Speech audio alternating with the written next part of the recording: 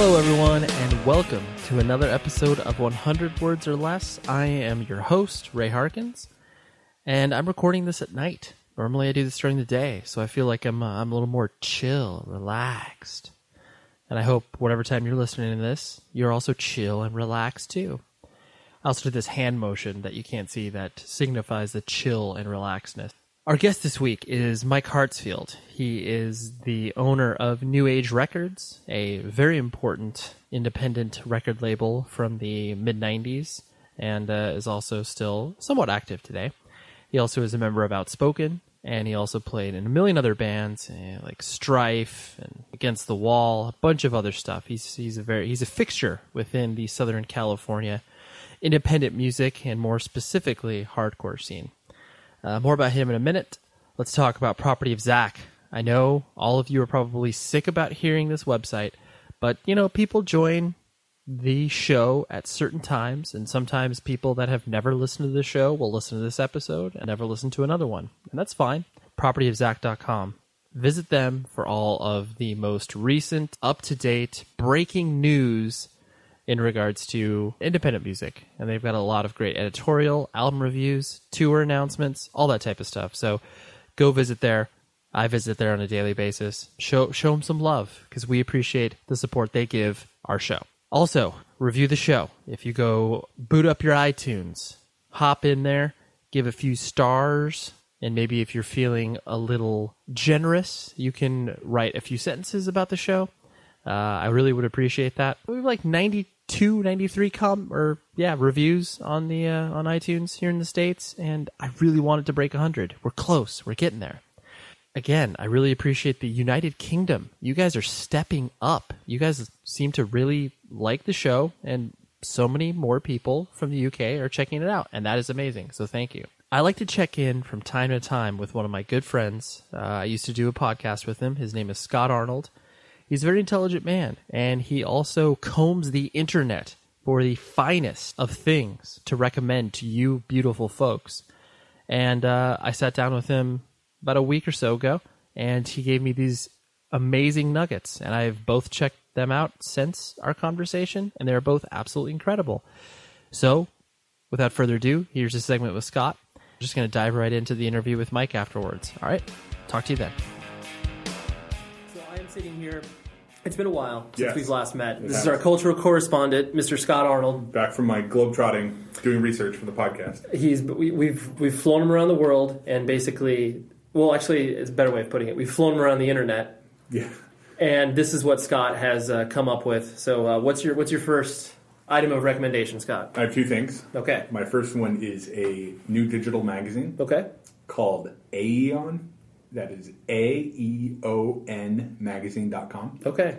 Their idea is that every day they publish a new essay, long-form essay. Wow. With like high-end writers that they pay. And then so the sort of headings on their website are worldviews, nature, being human, living together. Interesting. Yeah. And it's all free content? All free. So I read one about the FARC rebels in Colombia and how peace is kind of coming to Colombia, and these people are still passionate about fighting. Okay. They don't really have a cause anymore. Okay. Interesting. Yeah. So a lot of good stuff. They sell ads on there? Like, is it just I don't know how they're monetizing their site? Yeah. It's a really clean design. I didn't notice any ads. That's cool. But so each one of those headers, they're publishing an article a day, or is it one article a day? One article a day Of that politics, falls into that category. Got it. If you like to read, check it out. It seems to be the wave of the media future. They've like 10 sites that they write for, and they write insanely in-depth, like 4,000 words on this subject or whatever. It just seems to be, it's like, Grantland, like Bill Simmons said. Yeah. And like those other sites that just seem to like matter, like, what you pointed out to me previously. Did you see Matter was acquired? Did you get that email? I did. It's weird, huh? Yeah, I don't know what that means for it, but I don't either. Did you read the newest story? I haven't yet. I'm behind. The last two seem good. Really interesting. Yeah. But yeah, so it's just like this idea that people want to read really, and it's like even though the idea that like Time Magazine or whatever, like that's still reputable. I don't know. It just seems to be like obviously that is now transferring, like how that will look on the internet. It's kind of weird because I think the path to doing that kind of work before was a journalism degree followed by years of kind of paying your dues and then eventually getting like a nice job at like the New York Times. Right. Where, you can make a really healthy living, live in New York and fly around the world exploring your stories. But I don't think those jobs are out there anymore. Yeah. So you're kind of up to your own devices to be able to do that work and publish it and live a nice life. Yeah. So, like I don't know if you saw on Grantland that article in the Iditarod dog race. No, it's insane because it's like a 4-part story. I mean, it's just insanely in depth because basically the idea is that this journalist followed around the dog race from Nome to Anchorage or whatever, really? Which is like it's a massive undertaking, and so he flew with it, but. It's just one of those things where it's like trying to wrap your head around like the resources that it takes to do that, and like, oh my god, like how is this sustainable? Like from just a purely business standpoint, where it's like this it costs thousands, if not tens of thousands of dollars to make this happen. One story for a dude to do this, and I don't know, it's crazy. But I mean, that's obviously the model of magazines, how they've existed for years. And but the difference is in a magazine, it's published once a month or maybe once a week. Right. The internet, that story's big for a day or two, and then that's what you would hope, yeah. And then it goes right. It goes in the archives, next? Right? Yeah. Anyways, so that magazine, I will check it out. I've not checked it out yet. And then what else do you have? This is even a higher recommendation. Ooh. This is my new favorite podcast, and I'm a long-time podcast fan. Yep. It's called Hardcore History, and basically there's this guy named Dan Carlin who calls himself a history fan, not an academic. Not a buff, history buff. You hear that word and it's like, ugh. So basically he takes one subject. The most recent one was about the Mongols, and he just tells the entire story, however long it takes, 12 hours, 20 hours, breaks it up into podcasts, and it's like the most entertaining thing to listen to. I would consider a person like myself. Like I enjoyed history in high school, but I would by no means find myself reading nonfiction books based on history. I just don't, not like that I don't find it interesting, but maybe just in the presentation, I don't know. Like, I don't find myself wanting to read that. So I don't know if I'd want to listen to something like that. That's a good point. I think it's presented, I like history, but I think it's presented in a way that someone who wasn't would be entertained by it. Right. So it's kind of, I don't know, it's like you can watch a history channel on anything, and it's kind of interesting. Sure. It's in that vibe. That vein. Yeah. So you could kind of drop in wherever. Would you recommend that, like, a person jump in at like the starting point of one of his like so they're in blocks. There's like one about the Blitz, World War II. There's one about the Mongols, and there's some smaller ones in between. And I would definitely recommend starting from the beginning because they're sequential and there's a lot of names and stuff you have to remember about. Yeah, it's great for long drives. Interesting. Also, he has a current events podcast called Common Sense. So basically, whenever like is it a daily or is it a weekly? Well, whenever it's appropriate. So, okay. Recently, the North Koreans are getting a little crazy again. Right. And then he'll just talk about the kind of military realities of that and what we have to worry about and what will likely happen. And me being a warrior, I was like, oh, I'm going to get drafted. Right. Life's going to be over. We're going to die soon. Sure. And then after listening to that, I'm like, they're just hungry. Your fears are calmed. You're not going to go into war. Literally, they're just hungry and they want us to send them more food. Right. Check it out. Those are both great recommendations, and that will round out Scott's cultural corner. Yeah. Thank you. See you in a few months after. Yeah. Thank you for corresponding. More journeys. Smart.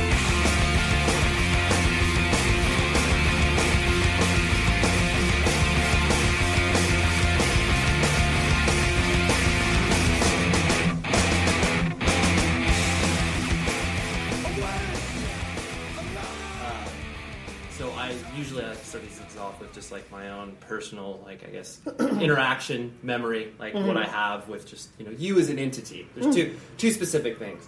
One was, I distinctly remember buying, because I'm 32, so it's like I was, Outspoken had already been broken up by the time that like I started to get into stuff. Because you guys played your last show in like what, 94? 94, yeah. And so in 96 I want to say it's like I think I bought a Light in the Dark. I thought it was terrible. And it was one of those things where I was like, at that time you couldn't sample anything. So right. I remember distinctly like getting that, and because this at the time I was way more into like the metallic hardcore type stuff. So it's like Excessive Force and Strife were like speaking to me. Right. And I listened out and like I was like, why do people say Outspoken Outspoken is such a good band. Like, this record just doesn't... But then, I got the current EP. And then it was just like... Then I was like, I get it now. Like, it makes total sense. Like, it was one of those we were things... on a journey to get to that record. Right. Which was... It's so cool to see, like, bands make that distinct leap to where it's just like...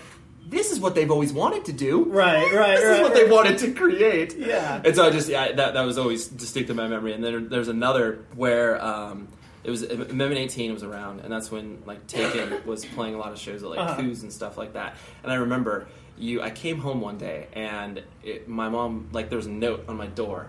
It said, Mike Hartsfield called. And it was one of those things where you were calling to, like, either just, like, be like, hey, let's set up a show at Coos or whatever. Right. It was just one of those simple things. But, like, I didn't know you. And it was, like, but I knew of you. And I was just like, Mom, what the fuck do you mean Mike Hartsfield called? Like, do you know who this guy is? He's Outspoken. Like, holy shit. It was just one of those things where it's like, but because it was like, obviously we're just, two hardcore kids. Right. But at the time I was just kind of like, what? Like, this is crazy. What do you mean? Like, sure, of course we'll play a show at Coos together. But it was just, and it just, it puts you back in that sort of like teenage mentality where it's just like, oh my God, like, I can't believe that. Right. I mean, I'm sure there was distinct moments where it's like, people, like, you interacted with someone who you were like, oh wow, like, it's that dude. Oh yeah. Who like, do you have a distinct memory of like that? Well, I've had some of those that are not too far away. I've had some of those recently. Right. Where you're kind of like, it just brings you back to realize that those things still matter. Right. And I mean, I had an instance probably 6 years ago. I walked into Guitar Center in Fountain Valley, and I saw Gavin from No for an Answer, K-Nation. Right. And I got so flustered I couldn't talk to him. I met him in 1988. Right. And I saw him 6 years ago, and I was like, because he's that guy to me. He's the guitar guy that when I was trying to be a guitar player, he was already doing records and doing great things. Right. And he's one of the guys that I have always looked up to. Right. But I mean, if I was expecting to meet him there, I'm sure I could have like prepared yourself. Yeah, for it. But I mean, I'm like, and later I'm like, why didn't I? Just and it was probably like, if he saw me, he's probably like, oh, why is Mike being a dick? Why is he walking? He's running away over in a corner to right, have a moment, but. But it is. I mean, I think like obviously with age, it comes one of those things where it's like, you might go to that sort of like shy mentality, but they're just like, well, they're just a dude. Like, and that's what I think about. Like, wow, we could have had a great conversation, but instead, I nerded out and got too excited. But I mean, even with like Facebook and things like that. Like, I got a friend request from the singer of Hardstance that I've never met before. Right. But Hardstance is one of my all-time favorite bands. And I wanted to take a screenshot of it and go like, this is incredible. Yeah, it's the guy from Hardstance. Right. And, I friend requested the singer from Straight Ahead 2 weeks ago, and he accepted my friend request. And it's like, it's those moments. Right. Everyone has them to whatever degree, whatever genre, whatever interest anyone's into. Yeah.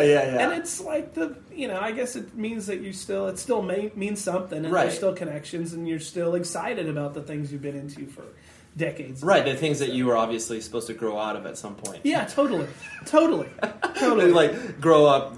Yeah. Get a real life, whatever. Right, or at least those things that you think will, like, those peaks of interest will dull a little bit. No, they'll be cool, but you'll get excited about it, maybe. Right, for sure. But you're like, in the whole idea that it's like, oh man, like, probably like 10 people would care about this. Right, yeah. But I do. I am one of them. The singer for Hardstance friend requested you. Yeah, dude. Like, and the thing is, like, everybody that I know, mostly from Orange County, knows him, and, like, just a guy. Yeah, but to me, it's like the guy I've never met that sang and did all these Right. We've traveled in the same circles forever, but I don't know him. Exactly. Yeah. It's exactly what it is. So were you, going back to the very beginning, born and raised, like, in the Orange County area, or, like, LA County area? No, like where? Northern LA County. I grew up in Santa Clarita Valley. Okay. And, like, from 0 to 17, same house, same area. Yeah, that was pretty much it. I grew up, like, I went to the same school, grade school, all 6 grades, junior high. Like, all of my schooling was very... your parents weren't moving around. Yeah, I wasn't moving around. There was no divorce. There was no trading off. Or what was your family structure like? It was very, to me, it was very middle America. Mm-hmm. It was very, like, dad worked all day. Mom, helped with Little League baseball teams. And like my mom became the president of Little League baseball at one time. Really? And was like, and she was like, my mom was the president of Little League baseball. Wow. And she was just always like, might not have had jobs, but was very active and very go-getting and PTAs and doing all those things. And did you have brothers and sisters? Or? Yeah, I had two older brothers who were in Little League, and I was in Little League, and it was kind of like they did it, and I'm supposed to do it, and I'm supposed to be interested, but I'd rather do BMX. Right. It's like, I'm going to go do some cross-ups, and like they can practice baseball. Yeah. And my interests, like they still like baseball. I might go to a game with friends, but I couldn't watch baseball. Well, obviously it sounds like it's too, where it's like obviously both your brothers did it, and it was like such a part of the family's culture that it was you were kind of like, well, I don't know, maybe I want to do something else. Yeah. It's not like an 8, like, I'm not doing this baseball crap. I'm going to do something else. It's like, I'm a kid, baseball, it's a game. I'll try it, yeah. See what's up with it. Yeah, and so, but through them, luckily, my oldest brother was into, like, what is now classic rock. Then it was contemporary, it was current music.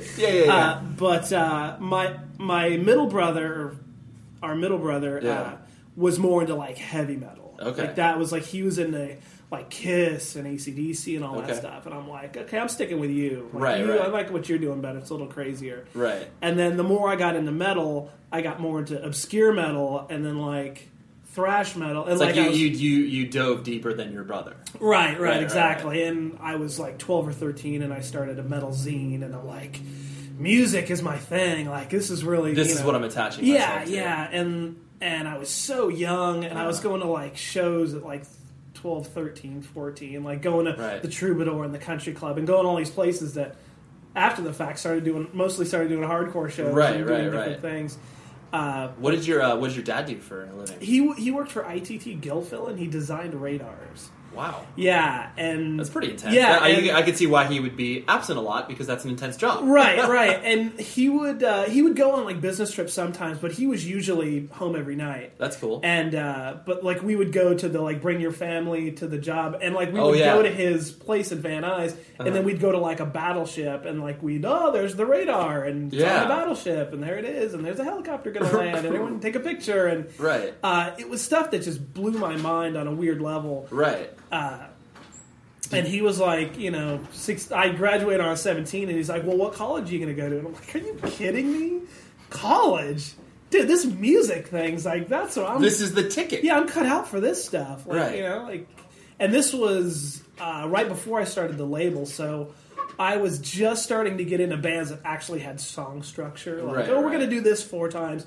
Then we're going to do this 4 times. Then we're going to go back to that first part 4 times. And like I was like, wow, like music is starting to... We can actually create something. Yeah. Like it's not the worst thing ever. Right. We're not having the neighbors just come over and like, what are you doing, killing a cat in here? Like, what's going on? But... And so like not to fast forward too far, but so as you started to kind of enter high school and like your formative years and everything, so you were like by that time you were full on like metalhead, like long hair and everything. Oh yeah, that was your reality. Yeah. I was Slayer and like all the bands that were playing the country club, and I started to shy away from the arena rock stuff. Okay. And be to stuff that you could be face to face with. Got it. And I think that's what kind of when I transitioned into hardcore, it was kind of like that's what drove me is You're looking for the more intimate experience. Not so much the seats and the balcony as if you can be against the stage and right near. So I think like I was appealing more to the underground side of music and flyers on telephone poles and like the kind of the subculture that even heavy metal had at the time. Right. Of like zines and things where like even they were there was something tangible that you could do that could directly relate to this music. Right, exactly. It wasn't just like, I would go to one concert every 6 months. Yeah, it wasn't something you see an ad in the paper for and then you go attend that concert and you don't have any kind of connection to it. Yeah, like BMX was obviously, like, so you were doing that as you were kind of getting into metal and like that was like... Yeah, it was all kind of like that sense of growing up and I couldn't, when I was in high school, like, I couldn't play it. Like, I was barely learning how to play bass. Okay. Like, I went and I took some guitar lessons. And I just got to a weird point where, like, I can't learn Mary Had a Little Lamb anymore. Like, it's just, like, the guy that was teaching me had, like, a kind of a Beatles haircut, and he had this, like, hollow body guitar, and I'm like, that's not where I want to be. Like, I've got to go around this and like figure out what to do. Right. So I knew a guy in high school named Paul who ended up being the guitar player for Free Will. Okay. And he was into Nardcore. He was into what was going on in Orange County. Okay. He was where I wanted to be already. Right. And he was totally... What appeal... Like, you just... I mean, because obviously, like you said, you were, fully entrenched into metal. Like, what was appealing about that, like, to you, where it's like, oh, this is something that, like, looks interesting? Or is it just, like... I was making the transition from, like, German thrash metal and, like, Anthrax and Slayer, so I already was into stuff that was crazier. And I'm like, well... I'm seeing something that's got this positive kind of feel to it. Okay, and it was immediately attractive. Got it. And he was like, dude, you got to listen to Screaming for Change. You got to listen to some aggression. You got to, like... And I was just immediately, like... It was like lights on. Right. That's where I'm going. Right. And so he turned me on to, like, everything that I listen to today still. Right. And I was really fixated on him as a guitar player. Mm-hmm. Like, okay, well, he was doing a band at the time with members that were coming in and out. And I'm like, hey, you got a bass player now, dude. Like, let's do I'm hitching my wagon to you. Right, exactly. And we played a high school party in 1987. And it was filled with way more people than we expected. Right. Police helicopters, cop cars. Geez. Like, it wasn't everything you wished for. Right. But it was a crazy attention that you were, like, thrown in the middle of. Right. So now, like, we were the guys in high school that had a band that played parties, that got crazy. Like, and our songs were... We had these riffs and parts that were very structured. Okay. 4, 4, 4, 4, and you're done. And the lyrics were all improv. So we had a friend of ours named Matt who was just, he could talk about that chair over there while singing a hardcore style. Yeah. And nobody just knew nail the it. Right. Yeah. And it was just one of those things. Did the entity have a name? Like, so this was like your first official band that you ever played. Yeah, this was a band Paul had started called Absence of Reality. Okay. And it was... That's pretty good for a high school band. Yeah, I like that. So it was then later morphed into Absent Reality, and I was like, you can't do 2 initials. You got to go back to 3 initials. Like so we had this kind of like, balance issue. Yeah, like a shift in like, well, I don't know if we need to change this. Yeah. Don't shorten it. Every time we played these songs, the lyrics were always different. Okay. But it always sounded good. Awesome, and we had, like, the riffs were always the same. We got a comfort in playing these songs. And so in 1987, I moved to Big Bear. Oh, okay. And in that, Paul and I... Why did you guys move to Big Bear? My parents retired. Oh, and so they were like, hey... This is right. We can either go to Palm Springs or we can go to Big Bear. Yeah. Or you can stay... and you can find an apartment somewhere. I'm like 17, just graduated high school. I'm like, I've got $0 and a record habit where I just spend all my money on stuff. So I'm not affording any apartment. So I figured out, well, it's 2.5 hours to Big Bear and back. Mm-hmm. And in the meantime, we had set up, there was like an escrow closing. So my parents were kind of gone all summer at the new house. So we had their house. Oh, wow. And so I was like, hey, well, we're getting ready to close the escrow. Let's play a show here. The whole house was empty. So it was like, well, what can we do? What's going to happen? Yeah. They've already bought the house. Like, what can we do? We're out of here. Wreck the drywall. And So I'm pretty sure there were flyers. And this was the first show that was going to be Free Will. Okay. It was Paul and I, and Matt was still singing, I'm pretty sure, and our drummer no-showed. Okay. So we played with vocals and guitar and bass, and people didn't care. Like, it was as if there was a drummer and we were playing a show. That's incredible. Well, yeah. I guess we'll do this. We're here. Holy shit. Yeah, exactly. Incredible. Yeah. We're plugged in. One of the most important parts of a band. We can maybe not play without a bassist, but a drummer. Whatever, we'll do it. Exactly. That's incredible. So after that, I was just like, no, we're not messing. Like, that guy's gone. Yeah. Like, okay, and we've got to make this thing serious. And so I had found, in the meantime from doing the heavy metal fanzine, I had started a fanzine about hardcore and skateboarding. So through that zine... And what appealed to you about zine culture? Because that's obviously recently it's obviously making a resurgence, obviously online, but like, rather than playing in a band immediately, you're like, I just need to do the zine. Like, what hooked you with that? I think... Because it's not easy, obviously. No. And back then with copies and stuff, it definitely wasn't quality. No. I think it was just to be a part of that culture that was communicating. Got it. And I think somehow I thought I was a music critic. Like, I thought I know what's good. Sure. And I need to inform people what's good. Right. Not to let them, not on the Not basis. from like a preachy standpoint, but just, Right. I found some great shit. You should listen to this. Right. And so, and through that era of doing the two different zines and two different genres, I had such an insane experience with like going to shows and meeting people and doing interviews. I interviewed King Diamond for 3 hours once, and I was probably 13, and he was probably doing that interview, being like, "How old are you?" Yeah, exactly. The editor's coming here to do the. Oh, okay. The editor's coming to do the interview himself, and I walk in with my long hair. And I love the fact that you had the wherewithal to label yourself as an editor, to be like, "Oh yeah, this is going to sound way more legitimate." It's incredible. And of course, our credits were filled with names we'd put in there to make it look like we had some contributors, we had writers, we had a staff. Right. But that's amazing. Yeah, I actually had gotten a letter from his label that said, "Oh, he's going to be in town. We're setting up interviews," and they're going to give me an interview. And I called and I got an interview, and the two following interviews didn't show up. So I was really just hanging out. Yeah, and it was kind of like, you used to play pro soccer. Let's talk about that. And he was like, "Oh my gosh, like, you know that I played soccer?" And he just went on and on, and it was just insane. Right. Like, and if I had a cell phone at the time, I would have taken a picture. But of course. I didn't plan for that. Right. But long story short, I think it was just that fact that I thought, and as a lot of people do, like, I've got an opinion about music that not only do I think my opinion's right in a way, but I love this band. Right. And like, I would go see shows where 5 people showed up, and I'd write a thing and said, how come there weren't 200 people? Like, this is a band that needs to be heard. Who cares if it was a Tuesday night at the Troubadour? People should have been there. Right. Well, it's funny you say that, because that's obviously like, that's such an instinctual part of you, and that obviously has dictated like what you've done throughout from the record label and stuff like that. That's just like these bands need to be heard. Right. Oh, put out their records. Right, exactly. And that's how, when I started the label, I'm like, wow, this band has recorded stuff that no one's ever put out. Yeah. I like this band. Right. They've done things that I can totally respect and appreciate.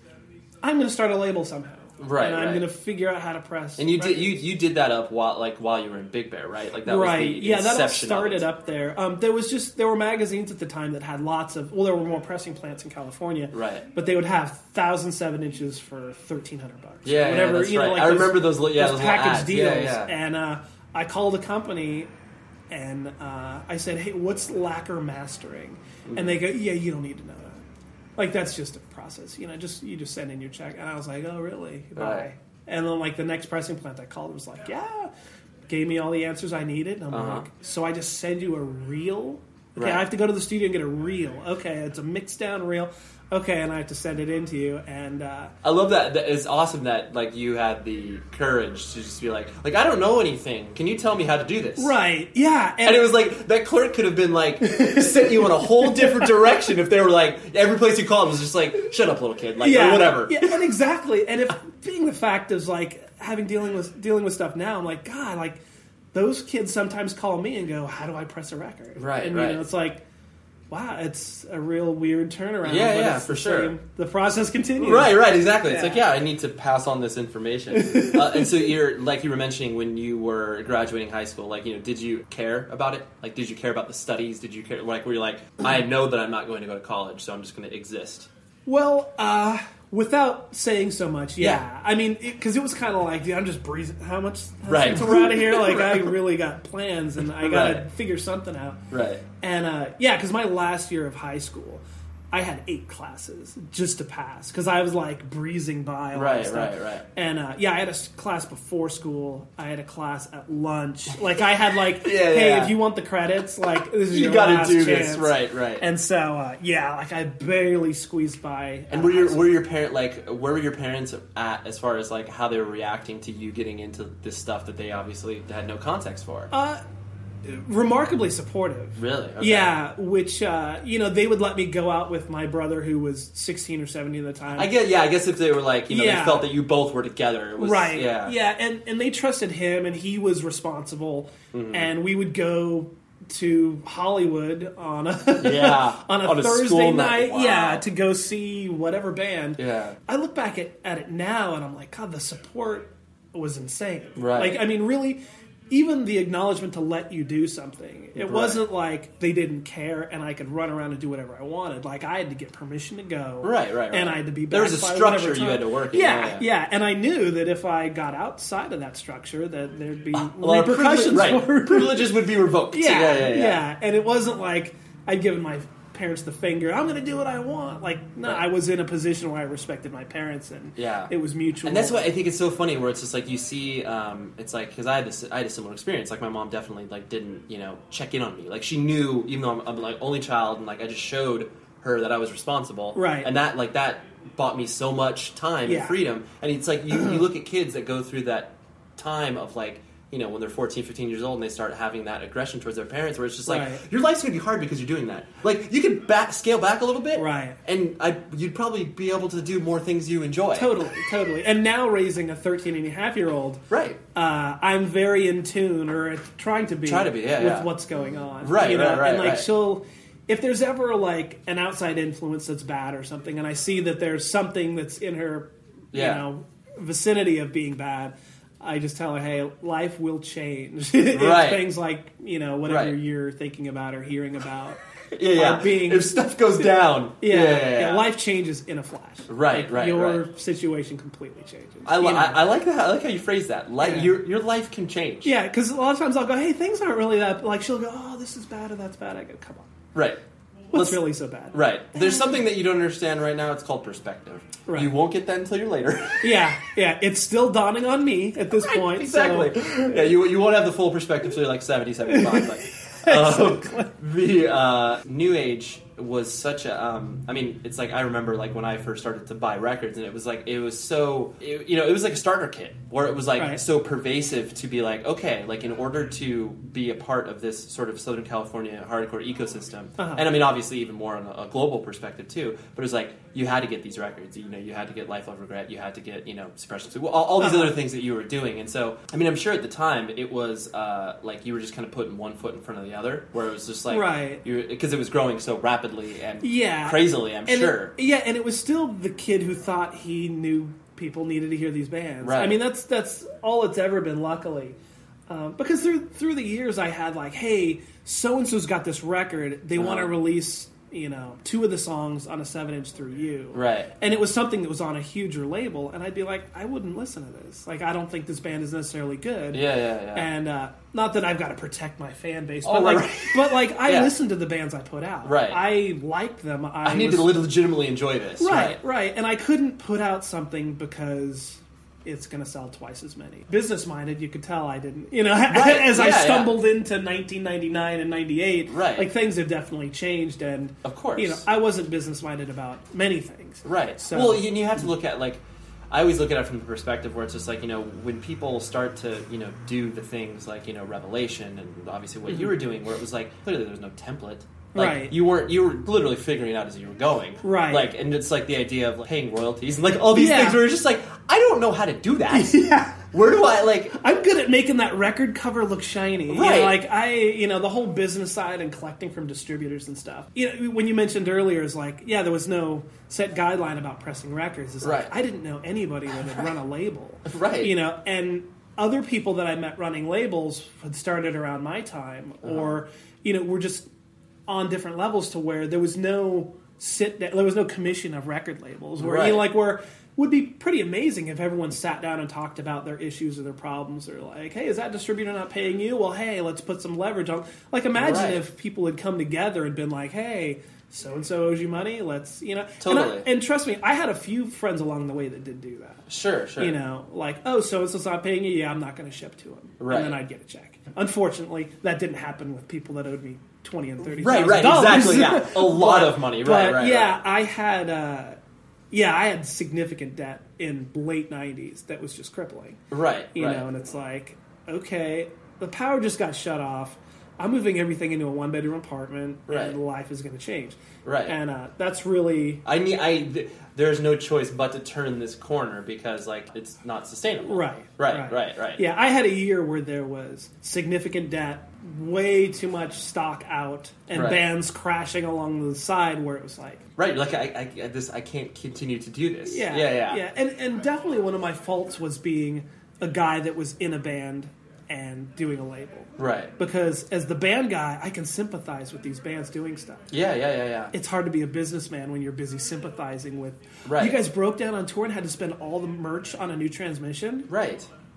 What do I do? Right. Like, you're in that spot to where... Right. No, I've been there. Yeah. I understand that. Right. Like, I'm friends with you. Yeah. Yeah. And, like, and that's the one thing that I've always, like, in watching what you've experienced and, like, what the label has done, where it's always struck me, the most difficult thing that you do is being in business with your friends and being able to, like, maintain that either friendship or professionalism over a long period of time, especially when you're that age. Right. It's easier when you grow older because it's like, I can be a dick to you during the workday, right? And we'll get our job done because we're adults, right? But yeah, when you're younger like that and like you're in the middle of it, it's almost impossible to like have work with your friends on that perspective. Yeah, and it's funny because I've heard the same scenarios from so many different people because. Sure.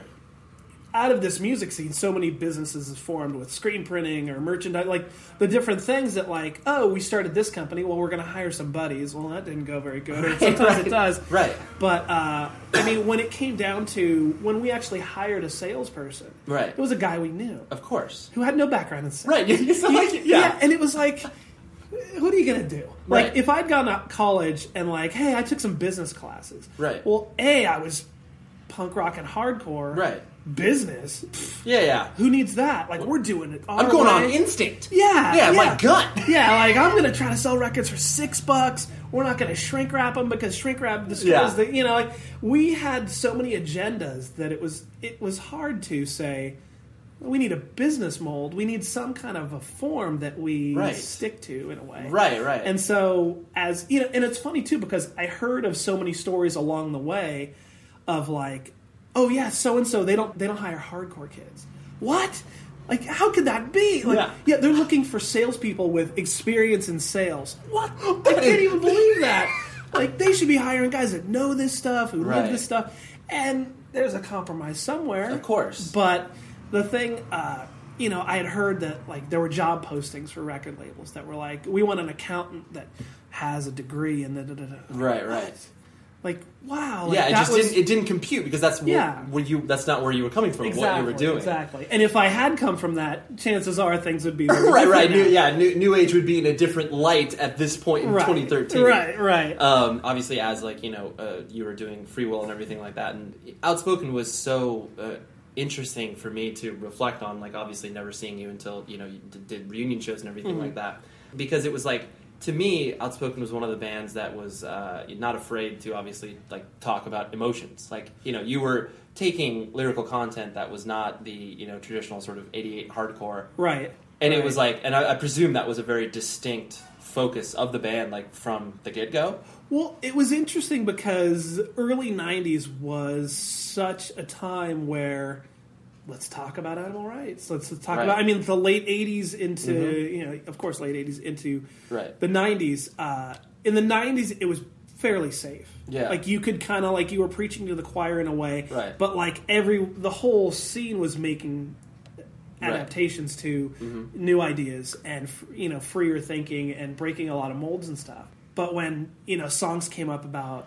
Against homophobia and things like that. Like that's when like there was so much jock mentality that like that was a stretch. Right. Like to where you were really telling people to be who they really are. Right. And it's being expressed in music this way. And nobody was quite ready for that. Not that we were the only band doing it. No, right. But it was definitely something newer. It was interesting to see how a lot of that went down. Right. I mean, and it was funny too because reflecting on a show that we played in 1990 in Phoenix, Arizona. Like, we'd had the demo out, the 7-inch out.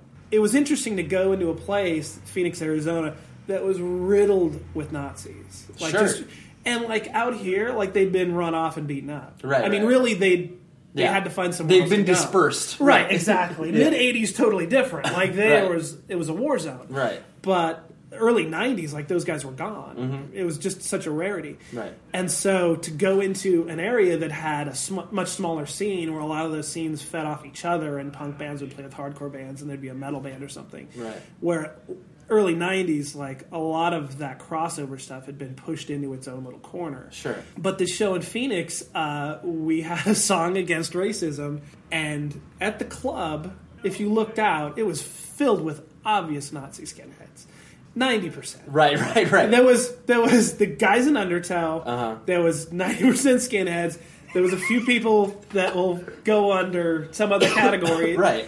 And us on stage. Right. And one of the greatest things John ever said is, "This goes out to all you Nazi motherfuckers." And we didn't start playing that song. The stage was rushed. There were 25 guys jumped up on stage. Right. It was an immediate panic situation. Of course. Because it was like... you were outnumbered, clearly. Yeah, it was a very independent club. Right. And that had, it was... one security guard at the front door. Yeah, Right. I mean... If they had any sort of licensing or permits, I'd be shocked. Yeah. But John never backed down from that statement. And strangely enough, the people that jumped in between us and the Nazis were other Nazis. Because the club was run by Nazis. Oh, there you go. And they might be Nazis, but they were hired as security. Right. So they had an agenda. They kept their buddies away from us. Which is mind-blowing in itself, that they didn't just go, "Hey, we're off the clock, let's Right, yeah. It was just one of those instances. Standing up. Yeah, it was one of those instances where, like, we're here, we're in your world, and we're going to still say what we came to say. Right, and it's tough. It's tough to have the perspective where it's just like, now it's like, most bands can critique basically anything on stage, and for the most part, like, people aren't going to interact with that. Right. They'll be like, oh, like, yeah, like, that's cool, a clap or, right. Whatever. But it's like, to like, go into the quote-unquote lion's den and to like face something like head on like that. Right. Like, that's, that was just... There was no forewarning of like, hey, this place is run by... It was like, hey, we got you a show, we're going to play a show. Right. And we were on tour and excited to be playing anywhere. And I just remember we made it to the car... And the security guys, you really got to get out of here. Right. Like, it's really going to be a problem. Time. Right. Yeah, and it was just so mind-blowing because I just remember John giggling about it. Right. Just being like, wow. Like, this that was... happens. Yeah, like, we're driving away from this. Not in an ambulance, but in our car. Right. And, we were touring in a Ford Escort with a car carrier on top. And we just got all of our stuff in there. I don't think we sold a shirt that day. Right. And we just drove away. And I mean, reflecting on it now, I remember what happened, but there's like this majesty about it. Oh, sure. Like, like, that's one of those things that's just, I wouldn't want it to happen again. I was just going to say I wouldn't want it to happen again, but now knowing what I know and... Right. And, well, the fact, it's like, that obviously just, that's why you're involved in independent culture. Where it's just like, the fact that, we are playing this fringe-style music, like, that's one thing, but the fact that there's obviously something behind it that is, like, meaningful, and not just getting on a stage and playing music. And we could have easily said, hey, this song's called Blind Leading the Blind, and just played the song. Yeah. But he dedicated it to the guys it was against. Right. Which, of course. It's, you can only do that in your early 20s, late teens, whatever. Right, yeah. Right. Nobody's interested in running away from that situation now. Right. But, it was just one of those things that, like, bravo. Yeah, like, that was just, I wish I'd said it. It was just one of those things like, at least I was on the winning side. Yeah, of course. You were present, like, there was nothing, you didn't immediately run away. It was magical. And you've always struck me with, like, obviously all of your endeavors that, you don't just do one thing. Like, unfortunately, unfortunately, which I mean, I find that such a like an inherent part of like what like independent DIY culture is, where it's just like, and it's not so much like the whole jack of all trades, master of none. Oh, this is exciting! I want to do this too. Right? Yeah, and luckily, hardcore is based upon like you can do whatever you want to do. You can take and create something out of nothing, and you can like. There's no set rules with anything. It's not like in this heavy metal band, this guy's the guitar player, and he's going to be that guitar player for 20 years. Right. It's like, it's easy to do projects and other things because everyone's got the same mindset that, hey, we can run over to that studio for $25 an hour and we can write a demo, or we can make a demo, or, right. Like, on our level, it's so easy to do so many different things and be creative and be spontaneous. Right. That it doesn't take all this planning and all this money and right. and well, like, what risk is there? yeah, you don't need powers that be. Like, especially now that, like, now the DIY culture is everywhere, and bands are recording, like, they're renting a bunch of studio gear and recording stuff in their houses and stuff. Right. But we did that however many years ago. Like, that's what we've always had to get by on what we had or had access to. Right. And so, yeah, like, our culture became what Right. mainstream wanted. Now they don't need labels; they're doing stuff on their own, and it's amazing. Right. And technology has blown past everybody to where all this stuff is right. amazing quality. It gives people creative freedom to obviously express however they want to express themselves, and not, like you said, have barriers. There's all these barriers to entry. Right. Exactly. The and then basically, obviously, as with the end of Outspoken and Amendment 18 and everything like that. The Amendment 18 was always really interesting because, I mean, obviously, it's like it was so unabashedly, straight edge. Like, right. The message was clear. And it was always, the time in which you guys were playing was, because that wasn't a thing. Like, people weren't doing it. Correct. And you guys pushed hard against that. Right. And, like, there was, like, a badge of pride where you're just like, well, yeah, this isn't, like, people aren't really doing bands like this right now. Right. And it's like, and we come from a pedigree of, like, where we've done this for fucking years. Right. And it's so I always thought it was an interesting juxtaposition where it was like, you were playing to much younger audiences that, may have negative connotations of what straight edge is, because it was that time where it was like just peeling away from the gangs and everything like that. Right. And was it one of those things that, like, you guys did have that sort of, like, and not in a negative way, but like the chip on your shoulder, where it was like, we are approaching this with, like, a venom that, like, we just don't like what's happening right now. In a way, yeah. And it basically boils down to doing what you want to do, right? And for instance, it was the music that we grew up on, right? And which was complete. There was no scene real. I mean, little bits and pieces. Right. Like, we could go to the PCH and have a great time. Of course. And we could play with bands just like us. Right. Getting shows at the Showcase or venues that were a little bigger was difficult because we'd piss some people off, like with saying what we said. And there were a lot of bands we just were a clash with musically. Sure. We got on a show with AFI and Good Riddance. And it's like... Right. Okay, let's see how this goes. Yeah, we'll try that crowd. Maybe that crowd will look at these old men and think that they've got something to say. Right. So we never really fell in with anybody, and we were at an age where it's not like all our high school buddies are going to come see our band. It's like we were definitely in a position where people were off at college or done with college and started careers. They're not going to go to the Showcase on a Tuesday. Right. And so the funny thing was, we weren't, if you want to say successful in a way, or received well, was in Orange County. Mm-hmm. Well, we would go to Salt Lake City and play for 450 kids. Yeah. And out there, I don't know why, we were strangely embraced in a way. Right. So we'd make 3 or 4 trips out there a year. Sure. And we would book a West Coast tour and couldn't wait to get to Salt Lake City. Because we had friends now, and it was just a much more open-minded scene in a way. Sure. And I think a lot of bands that are from bigger areas, when they get to smaller areas, they can be appreciated in a way. Yeah. Because smaller areas, your resources are so much less. Right. And you're starved for shows. Right.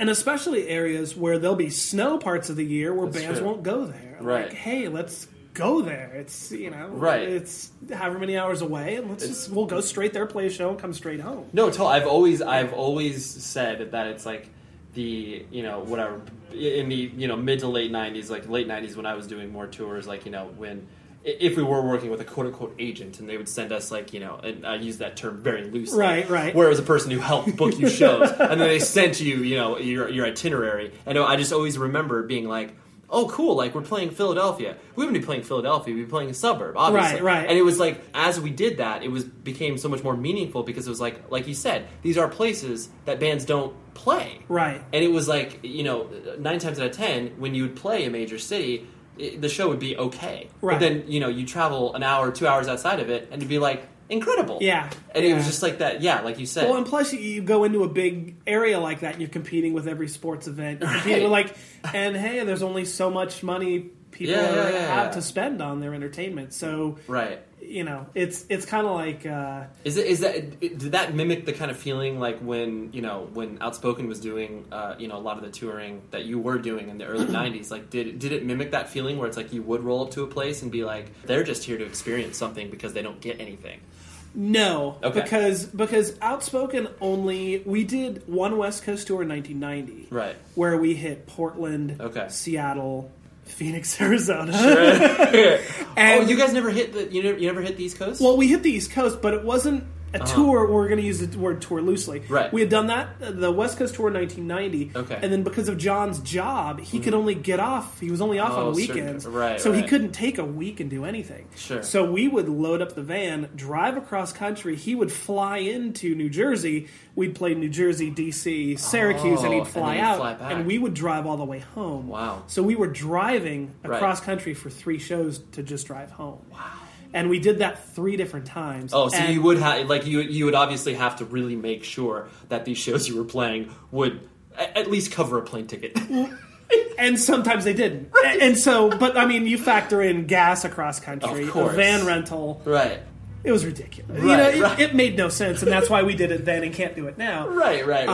The demeanor at the shows was different. It was hardcore kids were there to see a band they'd either heard of or heard, and definitely a different experience. Right. Like, we were playing with bands that knew us, that we were very similar to. Sure. We would go to Syracuse and play with Earth Crisis, and the building would be full of people. Sure. And we'd play New Jersey with Mouthpiece. Because the concept of touring was always like, it didn't make sense when you were like, for me, like 14, 15, 16 years old, like, whatever. When a band would come through and you'd see them, you would be like, oh, they just appeared here. Right. There was no concept of... like, oh, they drove 8 hours to get here. Right. And so it's like the idea that it was an event when a band, like, when Outspoken was playing New Jersey or something like that. Right. It was more of an event because it was just like, oh, these dudes, like, they're from California. Yeah, they just drove 3 days to be here. Right. Like, and it was...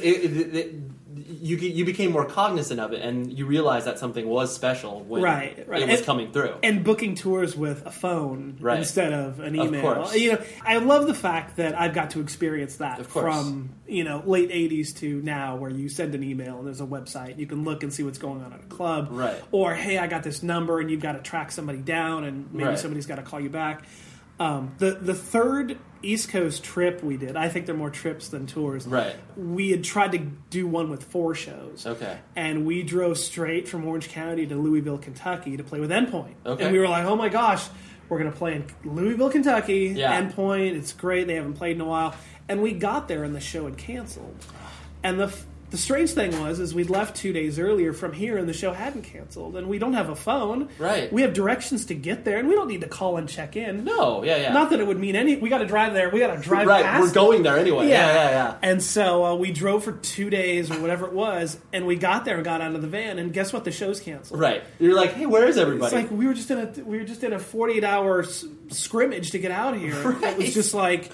like changing drivers while the van's moving, and printing shirts and throw them in the van, and you drive away, and you pull the shirts out and they're still warm from the dryer. And, I mean, that's right. That's when you become that jack of all trades. It's right. Okay, we're going to print the shirts. We're going to do all this stuff because we can. Right. And we're able to do it. And it's out of necessity. Like, right. Like, how else are we going to get this done? Right. And we have the ability, and we have the manpower, and we have the machinery or whatever. Yeah. But I remember that was the trip we tried to get 4 shows in, and we only got 3. We were usually able to play near the place we had played the time before, or the same. We played Syracuse a few times. We did Boston. We did D.C. Sure. New Jersey, and they were all 3 trips were all great shows. Right. And the last one we played New York City for the first time. Okay. And it was on the current record. Like, it was really the big bash. Right. Not that we didn't know at the time, but that was the last time. It felt really good. Right. Yeah. Multiple aspects of like what you're doing now, where obviously it's like you're involved in like independent wrestling culture, and then like you mentioned you're a father. It's like there's all these things. Like, obviously so much has informed you to where you are at currently. Like, what appeals to you about like the whole independent wrestling thing? Because it's like this entire subculture that no one knows about until they peek in. They're like, oh my God, like there's this whole thing here. Like there's a whole thing. Yeah, well, it comes back to the way I've transitioned into anything. Like as a kid growing up, everyone loves it. Well, most people love wrestling. Sure. And so when I remember watching local cable shows in the late 90s, this is in Van Nuys? Like, you're kidding me. Yeah.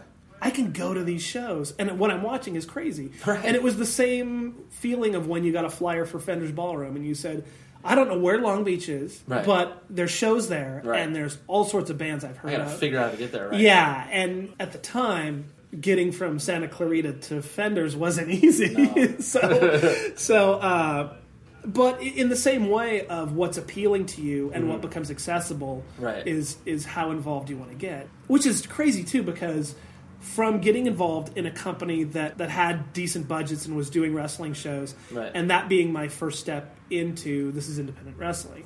Well, they were way on the high scale of independent wrestling. Okay. Like, lots of things were below that in budget. It was a pretty well-oiled machine that you were stepping into. It was like, oh, wow. Right, okay. Right. And so I really appreciated that place we were at. But it was funny, though, because in 1990, I was meeting guys that were wrestling and totally into hardcore. Yeah. And it was like, dude, we can go have a conversation somewhere. And, like, there were guys that I met. There's one guy in particular that my friend Scott, who came in from Oakland to wrestle. And he was in my office, and he said, what kind of hardcore bands are you into? And I said, well, I'm into this and that. He goes, oh, my two favorite bands are 411 and Outspoken. I just sat there, and I kind of look at him, and he's like, what? Right. I was like, did somebody put you up to this? I'm kind of like waiting. Where's the like, joke? Yeah. Yeah, he's like, what do you mean? And so we had a conversation. That's amazing. And which is funny because now he's gone to shows and he's become a friend on many levels. But through wrestling, like, I've met so many guys that are straight edge. Yeah. And so many guys that are straight edge and not into hardcore. They're just into they're into, I know what this thing straight edge is. Wait, there's a music scene that's along with it. It's so funny that you, like, because obviously people like you and I, where we've grown up in the culture, but it's like, when I do meet people that use that label for themselves, but then it's like they're like so far removed. It's like they're like mainstream. It's like, you know, they're the edgiest music they listen to is like Dave Matthews Band. Exactly. And I'm like, how'd you find out about this? Like, you just found it online, and it's like it's mind blowing. What do you listen to? Oh, I listen to radio music. Right. But I know you just mentioned straight edge. I know it does. It blows my mind. And it's like, I mean, it's great that it's obviously become so mainstream that it's like that word has been taken from the scene and it's everybody's. Right. And that's, I mean, obviously, it's like you look at CM Punk, or it's just like... Yeah, absolutely. Yeah, he doesn't mention music. No.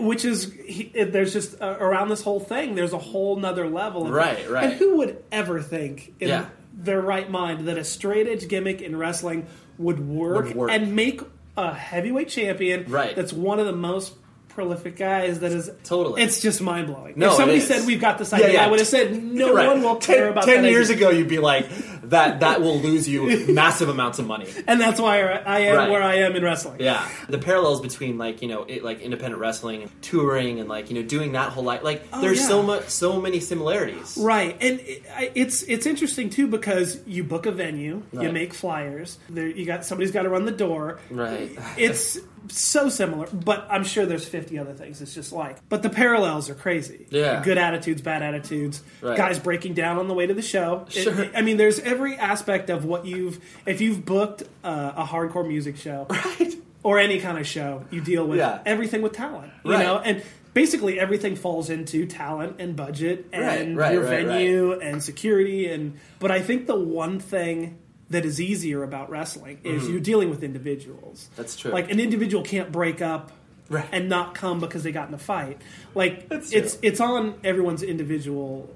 it's on their shoulders. Totally. As opposed to corralling, you know, herding cats and 5 individuals. Yet every car can break down. It's, you know, hey, we can't pay you back because the van broke up. Like, that part of the label side, I think, was... just such an incredible nightmare. Like, what do you mean I just spent X amount of dollars on your recording and X amount of dollars on manufacturing and advertising, and you don't feel like touring? You're going to take that CD and show it to your kids and go, look what your dad did one day. Like, I've got a gun to my head. Like, what do you mean you're not going to tour? I didn't need to spend $50,000. Investing in a memory for you. I could have made a down payment on a house. Yet now I've got a garage full of CDs. Right. What's the recycle rate on plastic. Yeah, it's like, oh, 5 great. cents on the ton or something. Right, yeah, it's like, that's great. That'll really pay off. Yeah. Like you were mentioning, you're a father. It's really interesting. I mean, I have a 2-year-old, and it's like the concept of like we were not into what our parents were into. Right. That's a reality. Right. And like clearly, our children are going to not be into what we're into. But it's like we're essentially involved in independent youth culture, like still, and we're old for all intent and purposes. What has your experience been growing older within this thing that we call, independent music, and then obviously having a child and experiencing that? It's pretty incredible. Mm-hmm. I mean, anything you can stick with and see transition over decades. Yeah. There's going to be good and bad, of course, but to see how things progress and regress and what people think they're entitled to and the way things change with venues and people being at the mercy of their computer and like music becoming disposable in so many ways that now every band's got to go out with 10 t-shirts or they can't survive because they're not going to sell a CD. And maybe they've got vinyl, maybe they don't, but the whole way to really survive, and I don't mean even flourish, I mean to survive is you've had to adapt to. Which is something like when A18 started and as we progressed, music was going in so many different directions that didn't go the way we were going. Like we had to go where people would listen to us in a way. And we went to a lot of places purposely where people wouldn't listen to us. It's part of the give and take of it. But to see what my daughter's into and exposed to, it's really interesting because a lot of it falls back on like, now I remember when my dad said, your music's nothing, it's going. Back in our day we had, there's so much of that because now she's into nothing but what's on the radio. And what's popular. And do you find yourself like pulling back to like obviously everyone's just like, I don't want to sound like my father, I don't want to sound like my parents, and like that's like a common trope. Like, and it's like, do you find yourself pulling back occasionally to be like, okay, like I am not going to say that because I know that sounds like something that would have been said to me. Absolutely. Absolutely. Yeah. When she plays something that's not really bad, I'll go, hey, that's better than that other thing. So I'll try to encourage her in the way to like, you should play that more and you can ditch that a little bit, Yeah, but I mean, it's funny too, and to be 13 and being exposed to so many different kinds of music, is there something she thinks her friend listens to and likes, it's awful, and 2 weeks later she's like, well, now I gave it a chance and now it's great. Well, it's not great. But I don't want our entire time spent together to you're not gonna be a tastemaker. You're not gonna be like, okay, here's everything. You gotta look at this heavy metal zine from 1982. Totally. There's an article when Poison put out their demo that she'll fall asleep by the first sentence. Okay, exactly. Dad, worst thing ever. What is he saying? I don't understand. And I'll go, hey, I'll put on Morrissey. Okay. Now I got her attention. So it's like the things I ease her into and the things that I just know. It's just like, no, this is an insurmountable task. I will not be able to accomplish this. Yeah. So there's definitely times where I'm like, I could make a comment now, but let's not. Yeah, let's scale back on that. Well, I really appreciate you obviously wanting to do this and hang out, and it was fun for me. It was very fun for me too. Thank you very much. It's hard. It's definitely hard to just kind of like trounce over so many things where it's just like, oh yeah, like they're just, especially for a person like yourself who's obviously done a lot of things. So it's like, but I think we did a good job. Oh, thank you very much. It's been a lot of fun. So there you go, Mike Hartsfield. I was really happy to have this conversation with him because I didn't know how he was going to feel in regards to, kind of rehashing the past. Because, sometimes people just don't like to talk about that stuff. But Mike was very open and honest, and it was great. So, shout out to Tom Richfield. He is the editor of this show. Propertyofzach.com. Visit them. 100wordspodcast.com. Visit us throughout the week. I post stuff that I find online that I think you should watch, listen, view, consume, whatever. And until next week, thank you very much.